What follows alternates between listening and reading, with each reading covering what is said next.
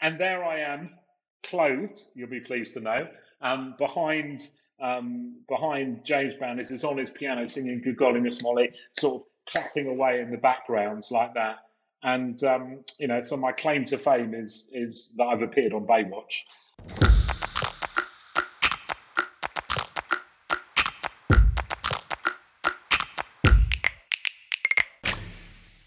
Graham Goodkind is the founder and chairman of Frank PR, one of the UK's most respected and consistently award-winning consumer PR consultancies.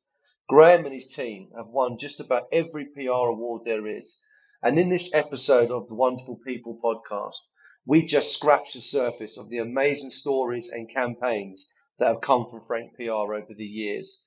We hear some insights into buying and selling businesses, about following your passion, and about the incredible power of creativity.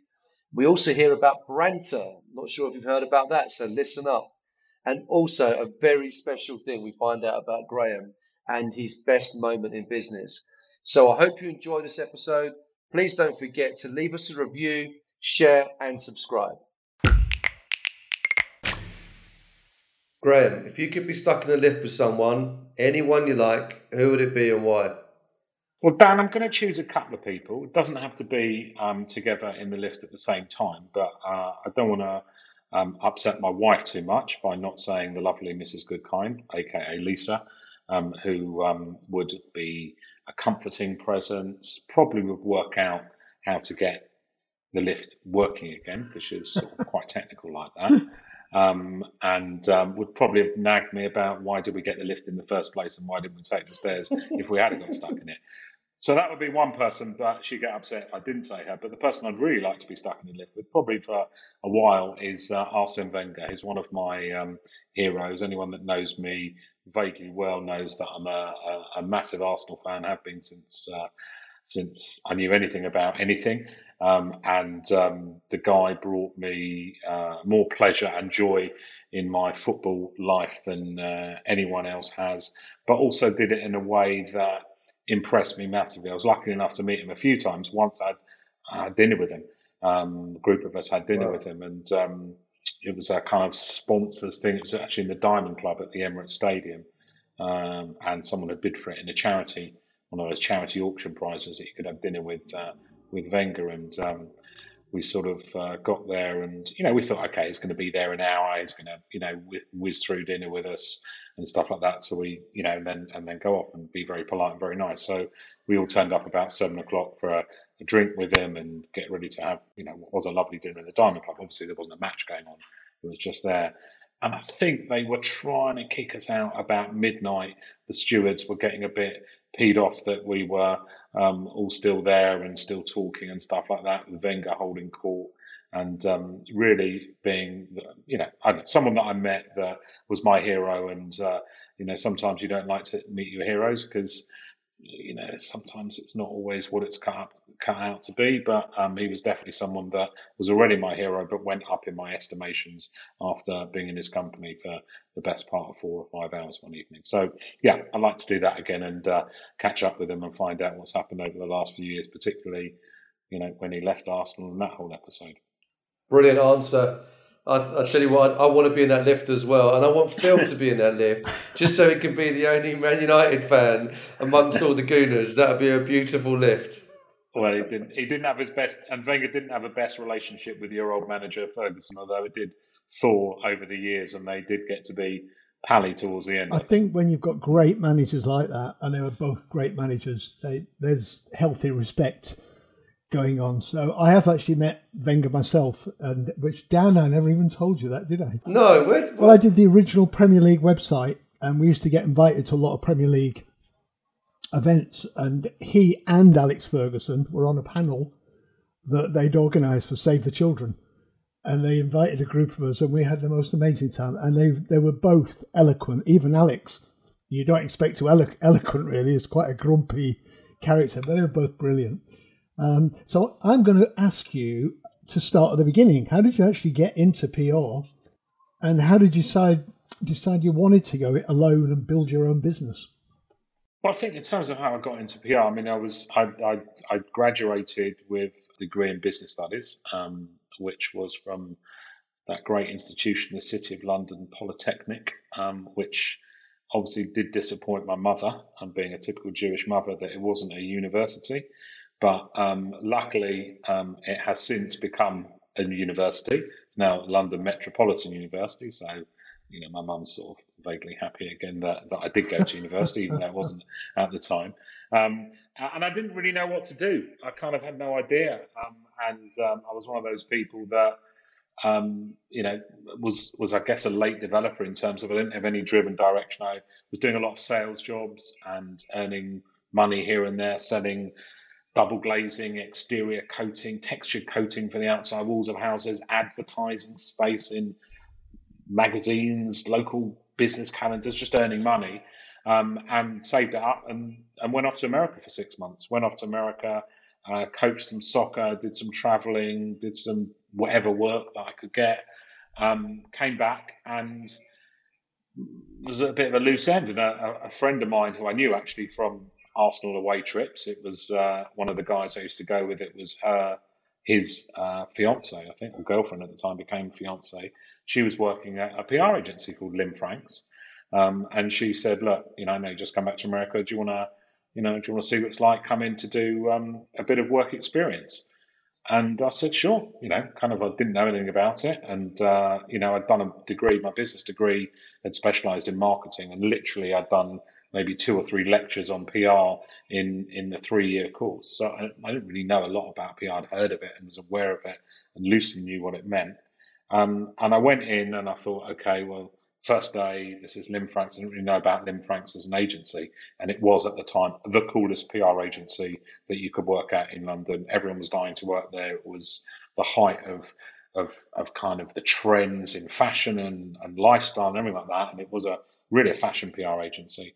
So I didn't know what to do. I was kind of just, quite an innocent kid from Northwest London. So I went on a day one in my only suit and tie, looking really, really smart, because I thought working in office, this is kind of what you do. I stood out like a massively sore thumb.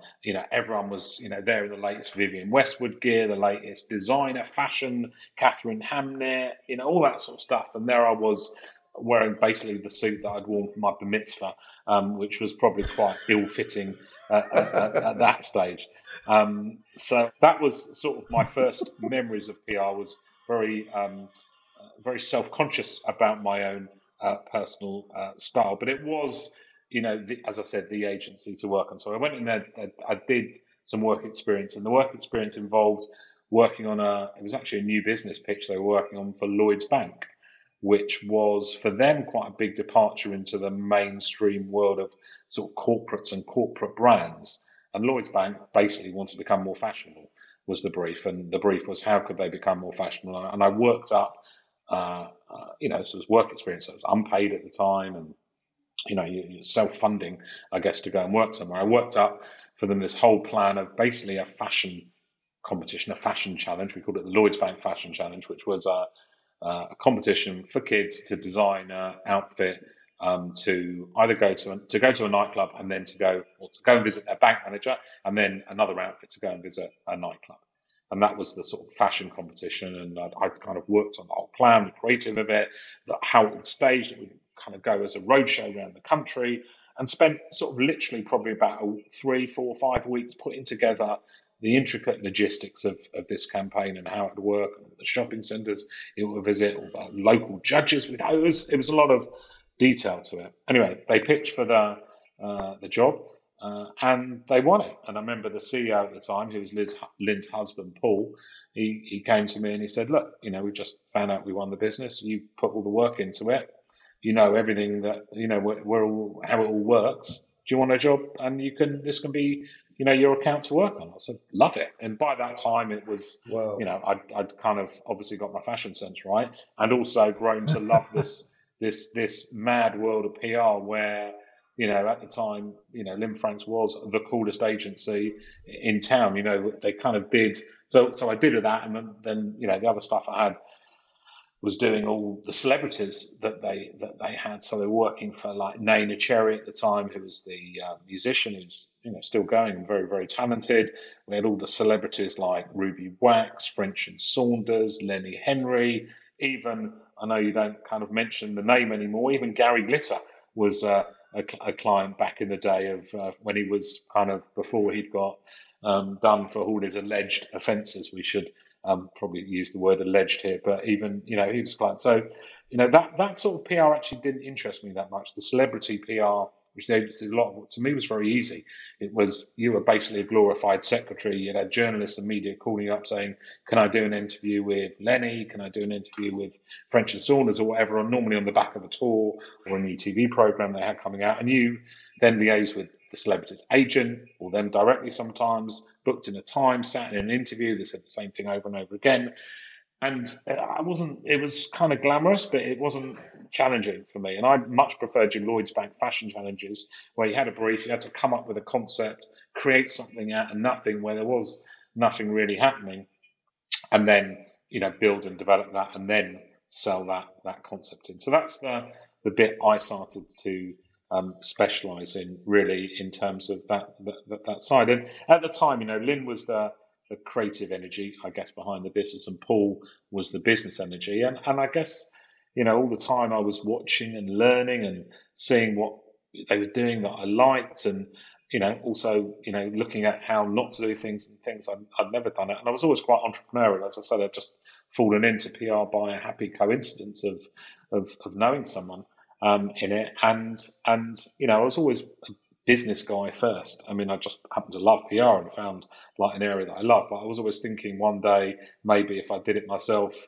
how would I do it? It's a bit like the football, to use football analogies, which I'm very big on and I love using. It was a bit, you hear a lot of the players talking that when they were playing for a club, they were always, they've learned different bits under the different managers they've played for that they've applied in their, because they want to become coaches or managers. I guess I was always the same. I was, loved the business side of things, and that's how I'd naturally been brought up. I was learning here, and I was liking bits that were happening and not happening. I thought, one day I'd like to do this myself. I'd like to do my own thing one day. But no great rush. Brilliant. Thank Graham. That's awesome, and it opens up so many questions. But I'm going to segue slightly, and Wonderful's a digital creative agency, so we love the tech stuff and we love the digital stuff. You also were involved in that from early on as well. So tell us a little bit about, how you got into a kind of dotcom venture alongside this. Sure. Well, fast forward, I joined Lynn Franks in '88, literally at Christmas '88, just before then. Seems a long time ago now, doesn't it, when you sort of say in the '80s. This was fast forward to, I guess, '96, and I'd sort of risen up through the ranks at Lynn Franks, and had gone from being a junior account executive when I started to MD, and I was running the place. And Lynn and Paul had moved on. They sold the business to actually a French company back in the day, and they'd moved on. There had been a young board of directors, of which I would be part of, and then the girl that I said at the start that gave me the job, that asked me if I wanted to come in and work experience, she'd moved up to chairman, and she was working 3 days a week, and she'd had a couple of kids, and I was the managing director running the business day to day. So that's where the sort of business had gone, really, in 8-9 years, and it was quite a rapid rise, and I kind of knew what I was doing sometimes and didn't know what I was doing other times, but I was a bit learning on the job, but still kept my hands in the PR bit. And being a massive Arsenal fan, I was one of the first people, I think I was the first person in Lynn Franks to get a modem and internet connection. I was just fascinated by this thing that I'd heard of called the internet. Just I like new things, and was playing with it and could see, this is going to be big. And when you know something, I guess nowadays people that had, sort of bought Bitcoin 4 or 5 years ago, they knew it was going to be big. I guess it was back in the day, that was me with this thing called the internet. And I knew there was something about it that was special. And particularly for PR, that had massive application in terms of what we were doing. And And being an Arsenal fan, I'd try to find on the internet, early days of the internet, information about Arsenal. And I'd joined this Arsenal news group, I think it was, and people were exchanging a bit of information in very rudimentary ways via their dial-up modem connections. And they were talking about, is Arsenal going to have its own website? Seems a bit of a stupid conversation now, but people didn't have websites then, and it was like a really, really new thing to have a website. And I'd followed this conversation, and a friend of mine who was called Jeremy, who'd been in the city, and he'd sort of got out of the city because he could see that the internet was going to be big, and to set up basically a web design company, a design agency.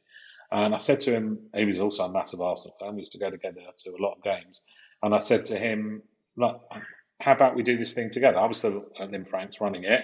I said, let's approach Arsenal. I'll approach them because I've seen this guy on one of these news groups who seems to be like the technical bloke at Arsenal.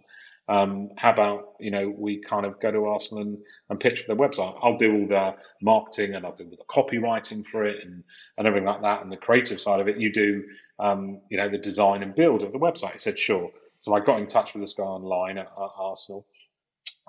Then turned out he was interested in potentially talking about a website. I remember going in with Jeremy, pitching to David Dean back in the day when he was the guy running the show at Arsenal in the old clock end of Highbury. We were in a box there that they used to use as an office, doing a pitch for the Arsenal website. And we got the gig, so that was great. Didn't get paid a lot of money, but it was a labour of love for me and Jeremy. I couldn't even have justified doing it as part of my weekdays at Lim Franks. I had to do it on the weekends with Jeremy round at his flat. And we were building this website, and we've just had the domain, obviously, arsenal.co.uk. And me and him were saying, I'd love to be Graham at arsenal.co.uk. Wouldn't that be the best email address ever? Instead of, in those days being, I don't know, Graham Goodkind at limfrankspr.co.uk. So that was who you're working for, or, GG19374 at hotmail.com. I'd love to be something that, said something about myself. Clearly, if I had an Arsenal address, I was an Arsenal fan. And I wanted an email address that could express how I felt or what I was like or my interests or my hobbies. And we sort of got talking about an idea, well, why don't we build something whereby you can do that? So it was all as a result of the Arsenal account and doing that we came up with this idea for what originally was called Funmail, which was the dotcom venture, which was a bit like Hotmail but a lot more fun. And we went out and we bought, I think in the early days, about 45, 50,000 domain names, a bit after the @ sign. So you could be, whatever you wanted. You could have 20 different email addresses all pointing into the same inbox, be different things to different people whenever you felt like it. So I could be, I don't know, Graham at ilovearsenal.co.uk. Obviously, we didn't want to infringe any trademarks or copyright, so we didn't want to buy anyone's intellectual property. But, ilovearsenal.co.uk would have been a good one to get. Dan, you could have been Dan at horny.co.uk if you, particularly felt like that. Phil, you could have been Phil at veryserious.co.uk. Whatever you wanted to do, you could you could use one of these different email addresses, and as I said, have up to 20 pointing into the one account. So that was the venture that we set up. I ended up leaving Lim Franks. I sold out my shares to the French people that bought Lin out. So I thought that was a good time to exit and went into business with Jeremy. We went into business with a few other people as well. We got on board who were experts in early internet pioneers, you could call them, really good sort of tech guy, because obviously you needed the back-end technology to do it. We raised, in those days, £250,000 in angel funding, you call it these days, which was the seed money that went into it. And just went out and tried to take on the world, really, in terms of getting people to use the service. And we got up to 40,000 people using it in the beta test, which was a significant number. Worked out how to work the technology, because it was a bit fiddly in those days, having up to 20 different, you could have had more, but we had up to 20 different email addresses that you could use. So, Dan might not want to be Dan at horny.co.uk if he was emailing his bank manager, for example. But, if he's emailing his wife, he would. So you had to work out the tech behind which email address you might want to use. Might be the other way around. Exactly. Depends how much money you wanted. So we did all that, and then 6 months later we had grown, and we sort of,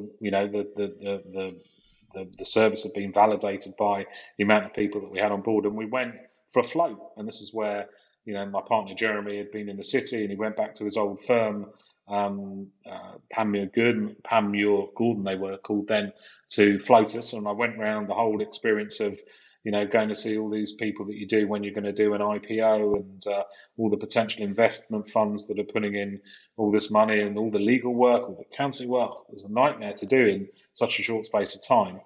And 3 days before we were going to float on the stock exchange, and I'd have been MD of a public company, we had a private investment fund that came in and bought 20% of the business for $10 million, which at the time valued this fledgling business with no assets or anything, just an idea, at £31.25 million. Which was, this was in 98. So it was in 98. This was early days of the internet. I'd worked at Linfrancs for all those years. It was a proper business with loads of people, clients, cash flow.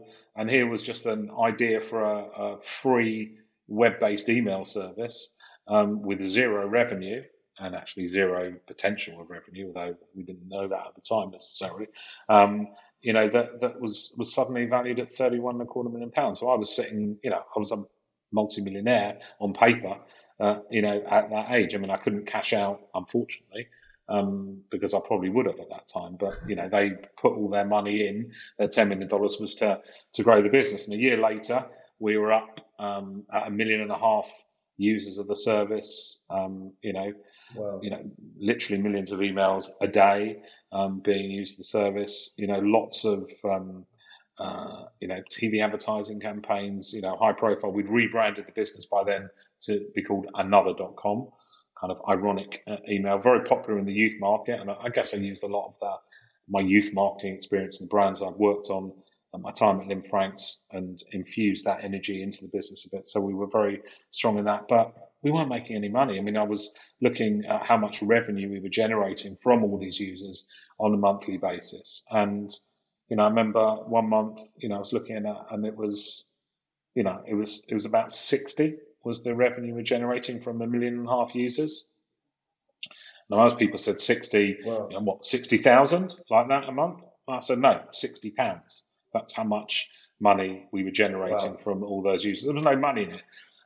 So that was the bubble, the internet first bubble, and it started collapsing. And we'd grown this business, had about 50 people in our lovely offices in Kentish Town, 1.5 million users, and we're making, if we were lucky, £100 a month in terms of revenue, and spending whatever the burn rate was, massive amounts of money, it's £500,000 a month sometimes.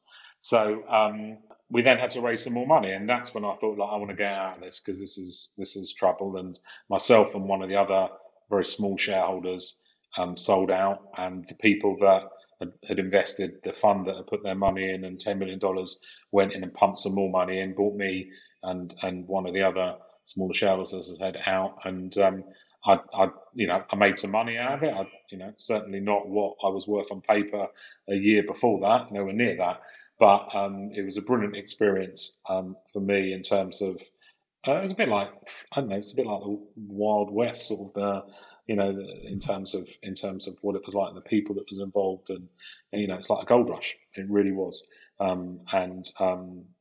got out of it, and by that time my restricted covenants at Linfrancs had expired, so I was free to work in public relations again. So that helped, and I thought, I kind of fancy getting back in the game, and so that's sort of how I set up Franklin. I came out of that, and one of the guys I've been working with, one of my clients at Linfrancs, was the ex-marketing director of, was the marketing director at the time of Sega and Virgin, and he was a bit of a marketing guru called Phil Lay.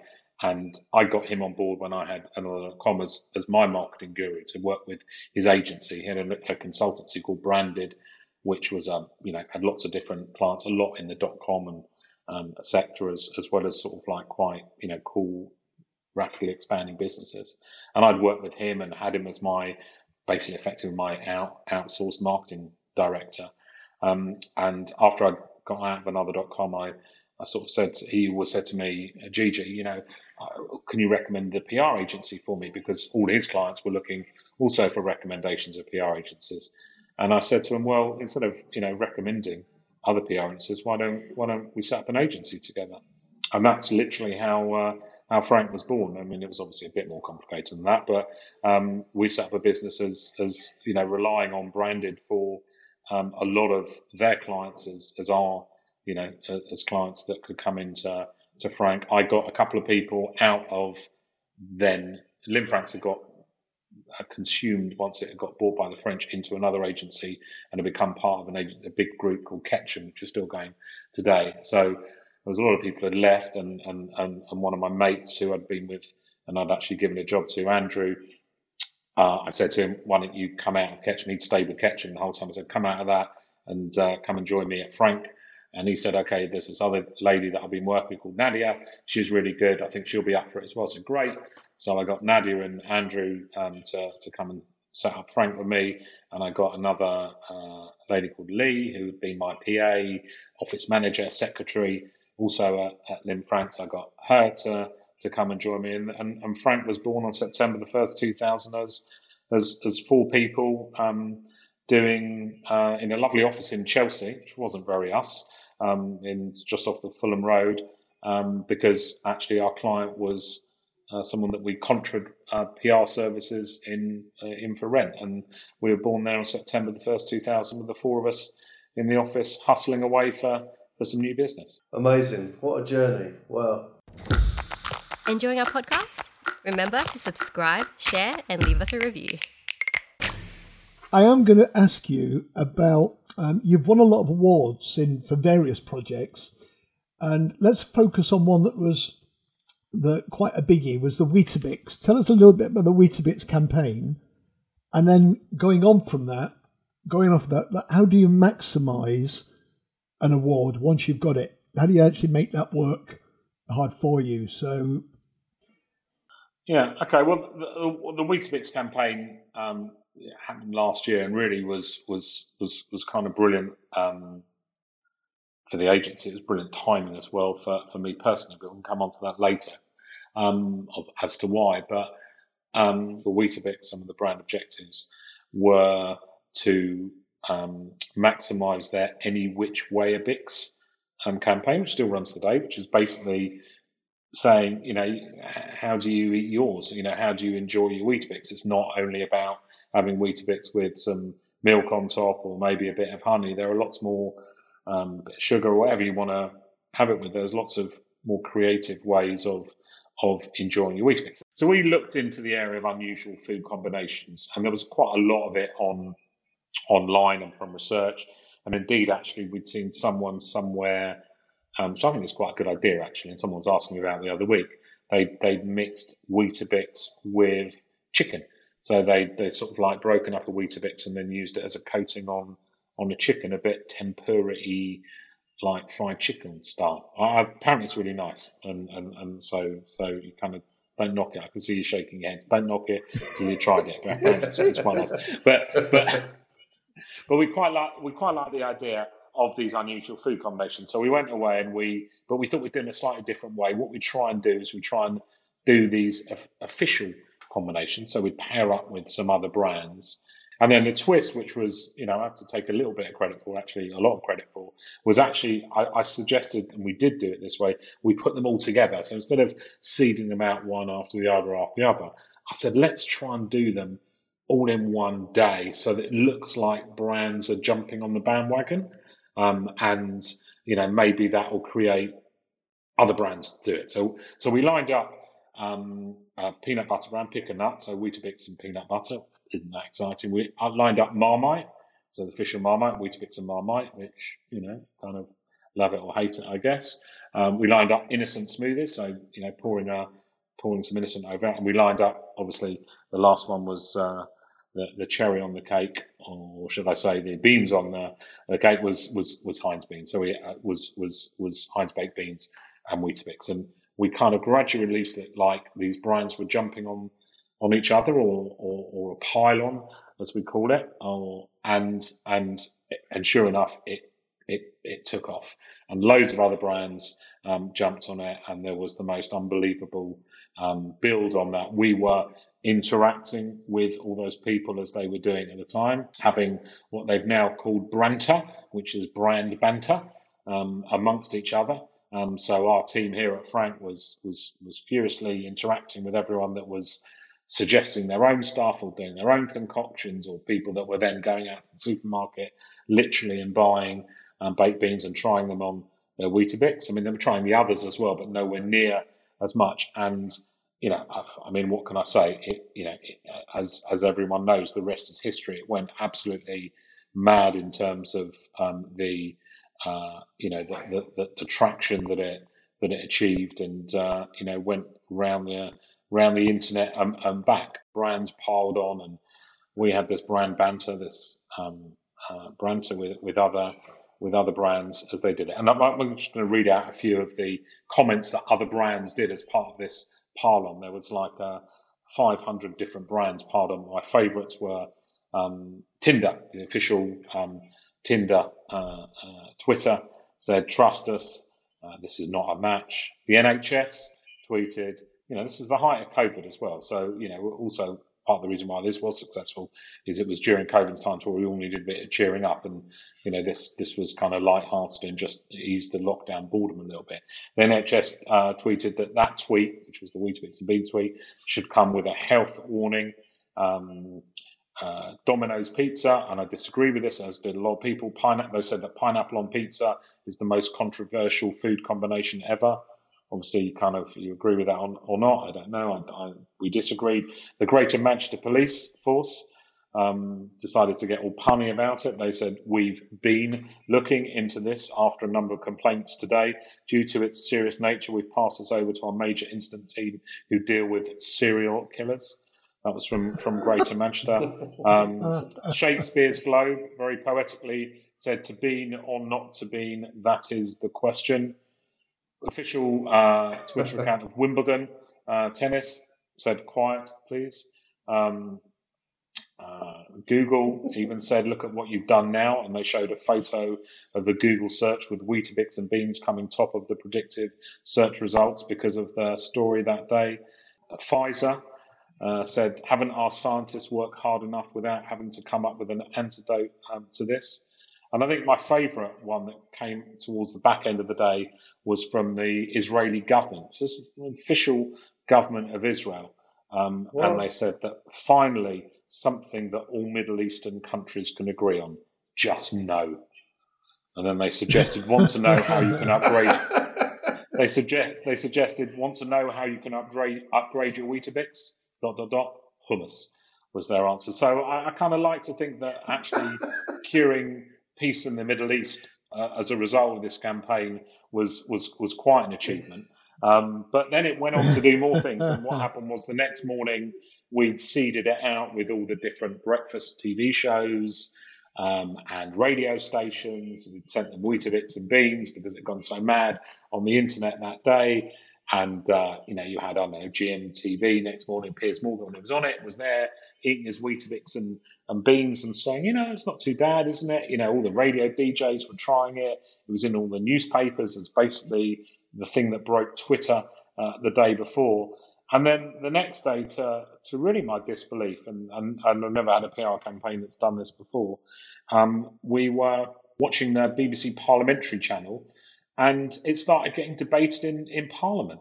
And an MP brings up the fact that this is a subject that's even more divisive than Brexit and needs to be debated in the chambers. And Jacob Rees-Mogg pipes up as well, sort of extolling the virtues of the campaign and also the fact that, they don't work together, in his opinion. It was, and I was sitting there watching this being debated in the House of Commons. I mean, what?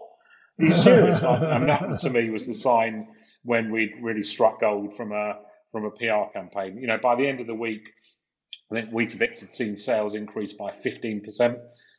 Sainsbury's released that data that sales had jumped up by that amount. They did some research, and I think it showed that there was a 25% more likelihood people has expressed of buying Weetabix than there was the week before. So in terms of real sales and actually translation into business results, as well as being one of the most brilliant things that we've ever had as a campaign at Frank, it was also really worked in terms of improving business performance for one of our clients. Wow. What a phenomenal camp. That is amazing. Beat that, Dan. Absolutely brilliant. Yeah. And I'm going to try some beans and Weetabix later. You don't get them every week, put it like that. You don't, No. Then No. what you get from a commercial point of view, what you get them from a Frank point of view. And we had a call just this morning, and it's still a year, nearly a year later. Can we have a Weetabix and beans, please? And you get, plenty of other clients, wanting one of those. And I'm thinking, to myself, well, look, they're not that easy to come up with. And to be honest, I couldn't have predicted it's going to become that big. I knew that, when I was putting together these brands to create this bandwagon effect, I knew that had a good chance of making it, quite a nice big story. But I don't think anyone can predict that it's going to get as big as what it is. And people ask me, what's the secret to it? I don't know it's the secret. I just think sometimes you make your own luck. And we had a good story, we had good timing, we had a good sort of execution strategy to it. And then, sometimes things just catch on and just hit the zeitgeist of the moment.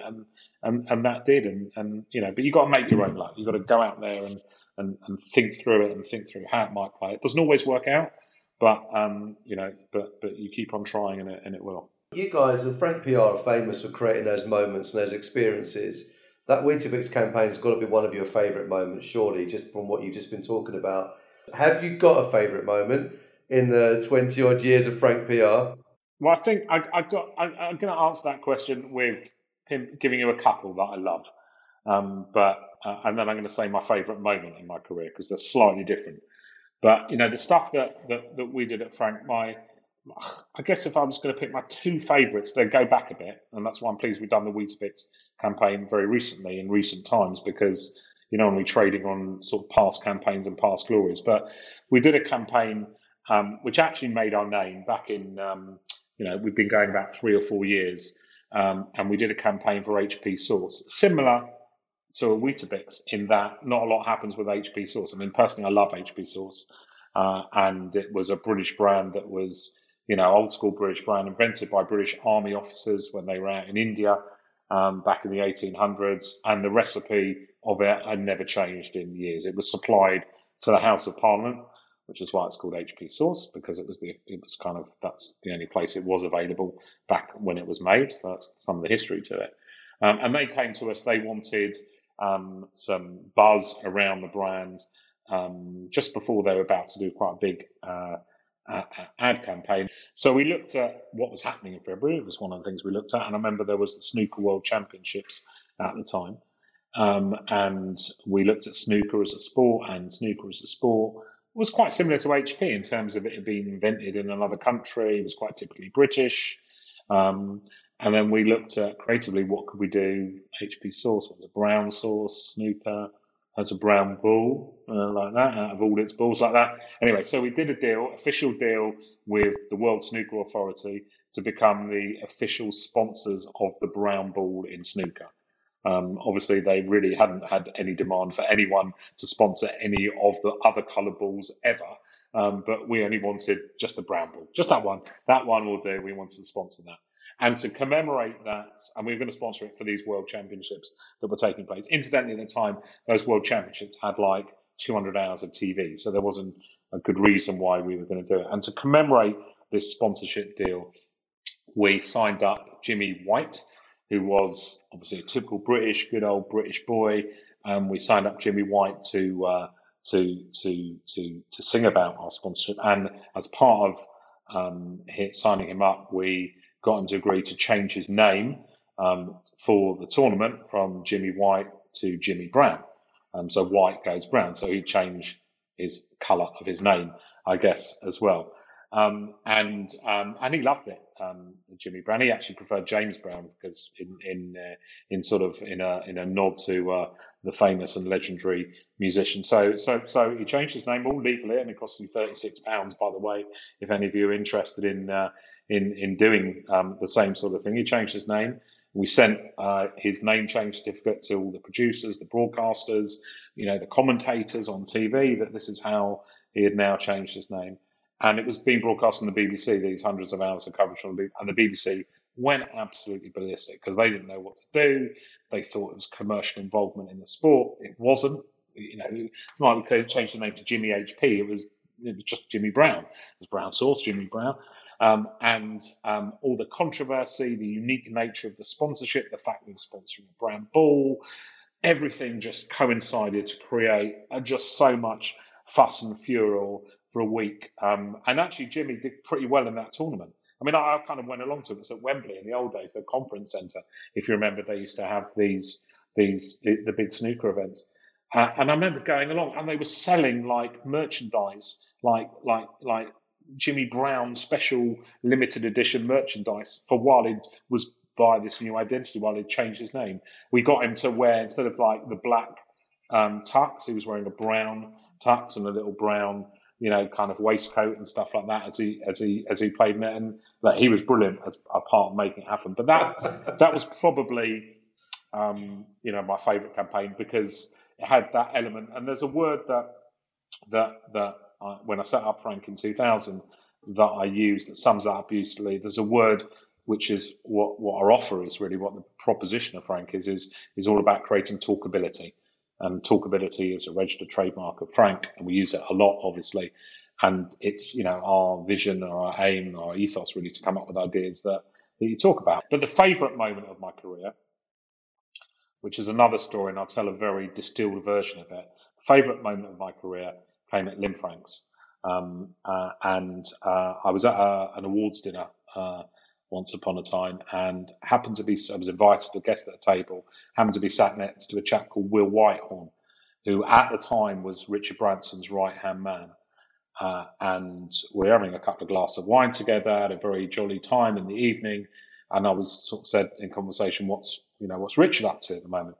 He goes, well, actually, in a couple of weeks, the latest thing we're doing is he's going to appear on Baywatch. And Baywatch at the time was the biggest TV show in the world. And yeah, I said, what's he going to be doing? So there's going to be a hot, water skiing behind a blimp, little hot air balloon, because we're launching Virgin Cola. So at the time they were launching Virgin Cola, and the blimp is going to be a Virgin Cola blimp, and that's going to be his stunt. I said, that sounds good. I said, you know what? I've got an idea here. There can't be a world record for that because probably no one's ever done it before. So that's why there won't be a world record. No one's water skied, behind a hot air balloon. And at the time, my client was the Guinness Book of Records. And so I said, how about we do it as an official world record attempt? And he goes, I love it. He goes, let me ask Richard in the morning. He asked Richard in the morning. Richard loved it. He called me back in the afternoon. He said, Richard loves it. So let me just speak to the producers at Baywatch. The producers at Baywatch loved it. And as it turned out, Baywatch was very much written like the night before they filmed. It was that type of program. So I spent the next week or so on the phone to all the production team of Baywatch in LA, getting the Guinness Book of Records and how it would work in that particular episode into the script. I got the editor of the Guinness Book of Records to be part of the show, so he was going to validate the official world record attempt that he was doing, and would be filmed be part of the TV program, and it would just add to the story that he just wasn't water skiing behind a hot air balloon just for the sake of it. He was doing it because it was an official world record attempt with the Guinness Book of Records. So I saw the script, and the Guinness Book of Records got amazing, coverage in it, and actually a scene whereby Branson got presented with a special gold book of the Guinness Book of Records by the editor. That's all part of the film. I thought, wow, client Guinness Book of Records is exciting. And so Will said, well, you better come out and make sure that all that works. And I said, lovely. So, the next week, literally how PR works, I was being flown out, upper class on Virgin, out to LA. And I got there the day before everyone got there, i.e. Branson and his team. And so I went and I thought, I'll pop along. I've been speaking to all the producers on Baywatch. I thought I'll pop along and say hello to them. They were filming that day. They were filming for that episode. And they were filming the end scene of that episode because they didn't do it in order when they just filmed. They kind of filmed different scenes in whatever. And the last scene of the show, it was called Molly. It was called The Stowaway. Was the episode, and it was basically this girl who was stowed away in a boat that got sunk, that got left in the sea. She was stranded in the sea, and Richard Branson, as he was doing this world record attempt, spots her and rescues her. So that's the basic plot. She was called Molly. And the last scene, which is the one I turned up to while they were filming it, just after I got off the plane, was James Brown. We go back to James Brown again, but the real James Brown singing "Good Golly Miss Molly" on the beach, playing a gig. And so I get there and it's all set up and they're just about to film it. And all these producers, I'm just checking on the script for the next day, and they go, "Graham, it's been great doing it. Do you want to be in the next scene?" I go, "Yeah, sure." And and there I am, clothed. You'll be pleased to know.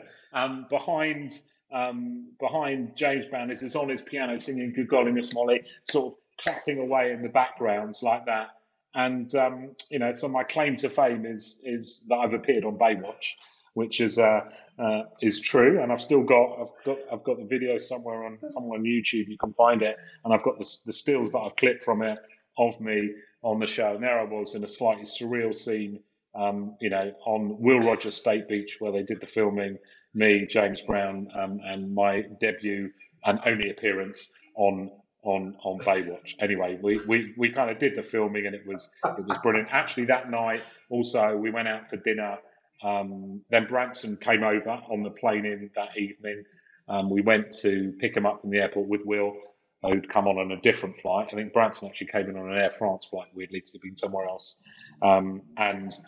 We went out for dinner that night to some swanky LA restaurant in Beverly Hills, probably, must have been, I think, with Pamela Anderson, David Hasselhoff, and all the cast and crew. So there I was, with my editor of the Guinness Book of Records, my client as well. We all went out for this kind of dinner the night before, which I think went on to about 2-3 in the morning, and we were up at 5 o'clock, ready to film for the next day. It was a brilliant experience, and that would probably be my favourite moment in PR. And that's going to be quite a hard one to eclipse. Blimey. What are you doing now? You've turned the phrase Dutch uncle. What are you up to at the moment? So in terms of what I'm doing, I bought Frank back in the start of March last year. So it's coming up to a year ago. Obviously, I've been working on that for about 6 or 9 months to make it happen. So when we haven't even discussed it, but I sold the business in 2007 to a bunch of Australians, public company in Australia, did my earn-out, which was 4 years. 4 years later, they didn't want me to go. I didn't really want to go either after the earn-out. So I signed up for another 4 years in return for them giving me 25% of the business back. They gave me 25% of the business back. And then it got to the point, I guess I was about 50-ish, just turned 50. I was just a bit bored. I'd sort of done it for years. I'd sort of earned my money out of it when I'd sold it. I'd had 25% of the business. And I sort of went into the background a little bit of Frank and sort of went down to a day and a half a week and working with the management team here, but from afar.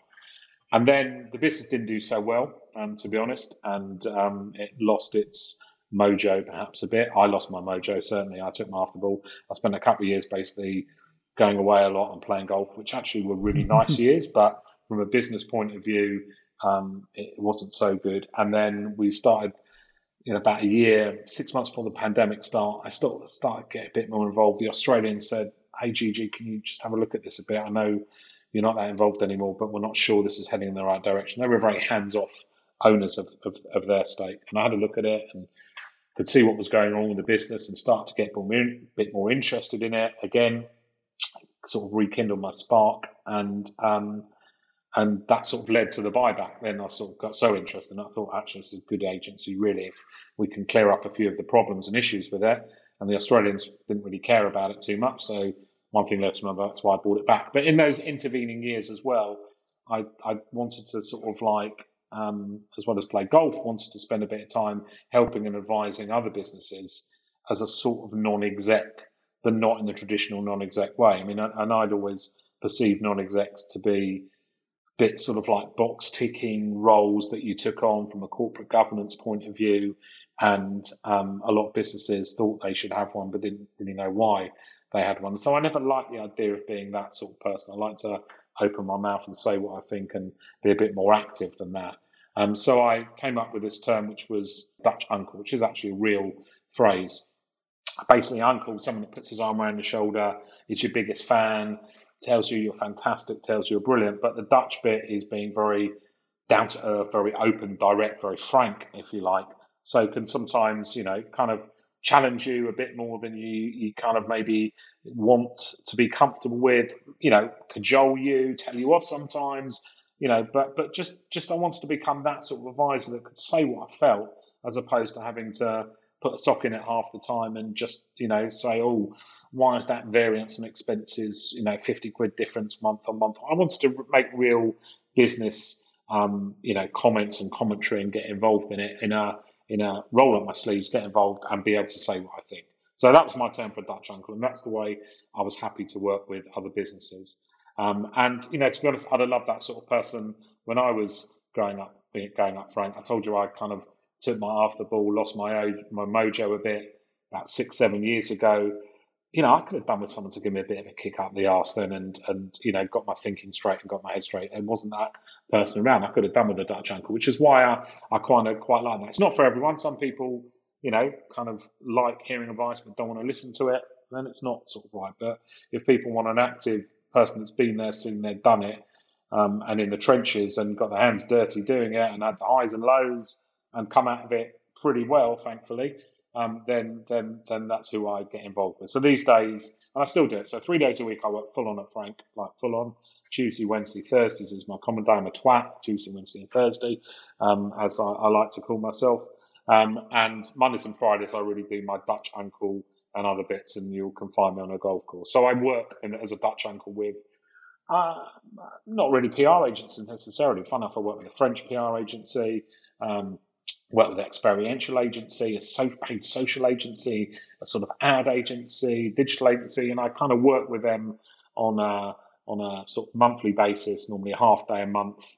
We'll do a board meeting and go through stuff, and I can be that Dutch uncle normally with the founder or CEO of that business in terms of going. I sort of specialise in, I guess, 0 to 2 million revenue agencies. That's normally my sweet spot, because I've been there, seen there, done it. And that's normally where the hardest challenges to overcome to kick on for further growth come in. And normally those moments where they go from founder operated businesses and they have to change their structure a little bit, or they have to, think about other things that they've always thought about since starting the business up. So as they're scaling up, those are the sort of businesses that I tend to get involved with my Dutch uncle hat on. And I really enjoy it. And I can pick and choose the people that I work with, and I can work with the people that I really enjoy working with. And what I really look for is those people that I think I've still got, and I look for people with it, which is, as I call it, a twinkle in their eye. And that gets me excited again. So if someone's got a twinkle in their eye, doesn't matter where the business is at, that excites me because I can see they've got that and they really want to do something. And that kind of gets me going again. Dan, you've got a twinkle. Awesome. Phil, you've still got a twinkle. I was about to say the same for you, Mr. Jones. You've got a twinkle in your eye. Still that cheeky chappy, although you're 104. You're still that cheeky chappy. Graham, I've got so many more questions, but we've got to come to land. 2 questions. One, what's firing you up for 2022? What's piquing your interest at the moment? And then the second question I'll come on to in a minute. What's keeping me interested? Look, for me, I've taken back my baby, and 2022 is a big year where we've got a growth target for a business that hasn't really been growing. Grew for the first sort of 10-12 years beautifully, then focused a bit too much on profit and not so much on revenue growth. Now I don't even really look at profit, to be honest. I just look at revenue growth again. So what's piquing me is doing great work and coming up with those Weetabix type campaigns as often as possible, because I think for me, the key to Frank in particular, most agencies, but definitely for Frank, which is a creative, ideas-led agency that wants to create talkability, is we got to create those moments of talkability. So, that's the things that I'm really focused on for this year. Brilliant. No, that's awesome. And final question, Graham, as we come to land so you can get your lunch, is as an agency, we're all about taking complex problems and making them wonderfully simple. What's one of life's complexities you'd like to see made simpler? That's a good question. And I was doing a lot of thought about this earlier. And this morning, perhaps, is when it hit me, is that what's really hard is, which could be made a lot simpler, is drying your back. It's really, really hard coming out of the shower to get that bit just down here, particularly in the sort of the bit, the concave bit of the back like that. Also, if you've got a bit of a hairy back, which I have, it's not maybe my most appealing feature. But also drying that bit is that you don't know that it's dry. Obviously, in the chest you can feel it, and your arms straight like that. Undercarriage dry, whatever you can, but your back you don't know, and I think it is a problem that could definitely be made simpler. There are various solutions that I did then think of on the train on the way in that you could do. You could have the, like you go in a spray tanning booth. You could have one of those in your house that just blow drying sort of thing, or there could be some sort of contraption a bit, with a handle on it that does do that. But there's still no way of testing in that moment, particularly when you're wearing a nice shirt, just to come out shirt, and you come out and your back isn't dry completely, and you put the shirt on and then you kind of go straight out and it's like wet at the back and looks like you've been sweating. It's a bit unsucked, but it's not sweat, it's because you haven't dried that spot that you didn't know was wet. So I'd like to see that made simpler, please. Graham, you're the only person who's ever come up with that. Do you realise?